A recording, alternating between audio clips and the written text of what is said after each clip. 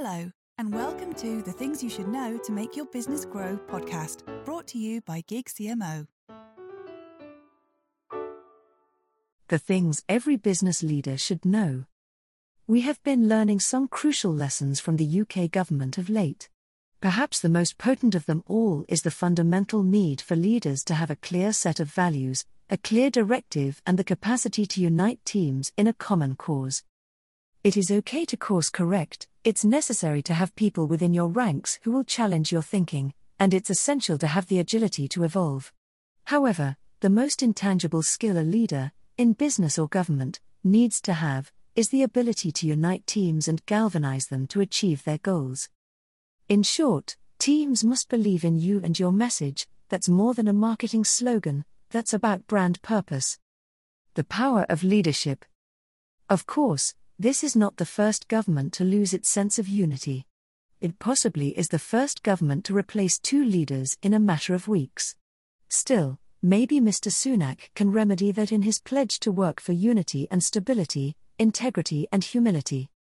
Historically, the Labour Party lost its direction under the leadership of Michael Foot, resulting in the loss of 60 seats in the 1983 general election.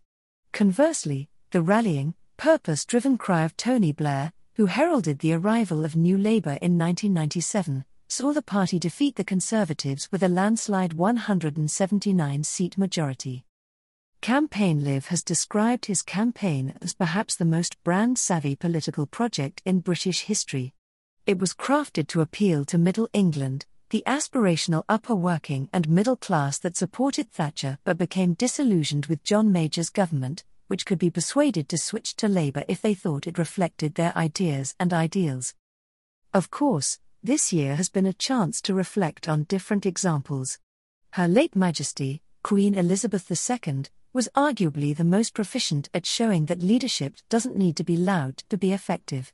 The CEO magazine wrote, "Part of the reverence we have for the Queen was that she ruled genuinely and compassionately, always putting the people's needs above her own, including her own family. The Queen was a trusted leader, she made decisions even when it was difficult, she had no personal agenda other than to serve her country, and she was consistent in her approach. Leading, not people-pleasing." Of course, we live in a world that's often heavily governed by the need to chase the next headline, get the most likes, and where the right soundbite is perceived to be more important than substance. It is, as Margaret Thatcher put it, a good way to compromise your principles. If you just set out to be liked, you would be prepared to compromise on anything at any time, and you would achieve nothing. Liz Truss famously echoed that sentiment when she said she was prepared to be unpopular in her willingness to take difficult decisions.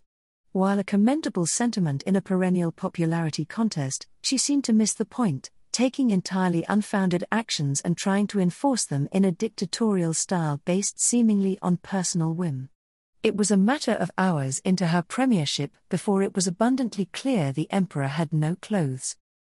It is a lesson that CEOs can also learn from.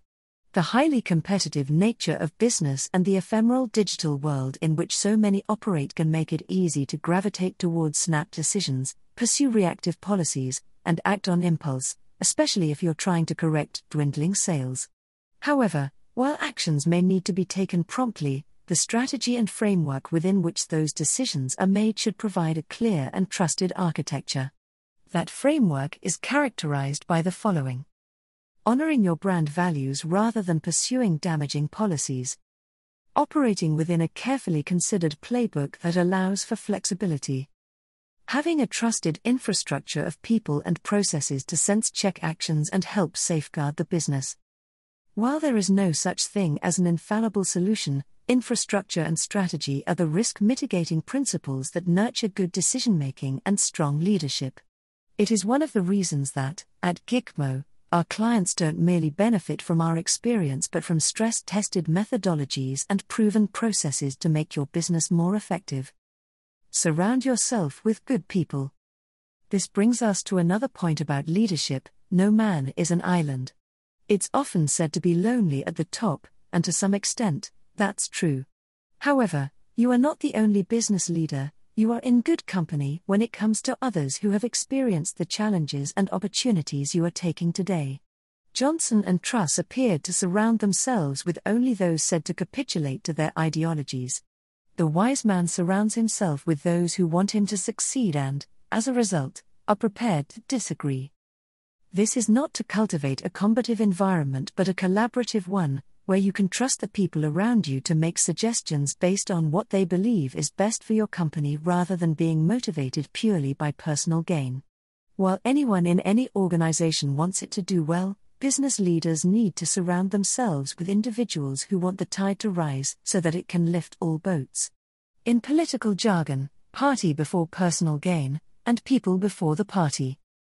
For business leaders, surrounding themselves with good people stems from the trusted circle of the C-suite and your non-executive directors through to your team members. Surround yourself with people who champion the business and believe in your vision. In turn, make sure you champion individuals and give them something to believe in. Seek new business opportunities. The other thing we are learning from our esteemed leaders is the importance of remembering we exist on a world stage, not in a vacuum. That means we must consider our relationships with others, both in our home market and overseas. Our CEO, Mark McNarker, recently joined the panel for a Canada-UK Chamber of Commerce, High Commission of Canada and the Institute of Directors panel discussion and networking reception. In a connected world, businesses still need to grow domestically and overseas. We are all united in our thinking about the perennial need for business growth. The UK is a medium-sized country in a vast world, and at this event last month, we spoke about British opportunities in Canada and vice versa. There are many, but it comes back to one thing in this highly competitive market: your value proposition. Businesses need to know their value proposition, know that it works, and have leadership that galvanizes the entire company to the cause. When leadership is at its best, it can move the financial markets. Unfortunately, it can do that at its worst as well. As a business that's all about leadership and its impact on business outcomes, we know which side of the spectrum we choose to be on. If you have enjoyed this episode, please like, share and subscribe to our podcast.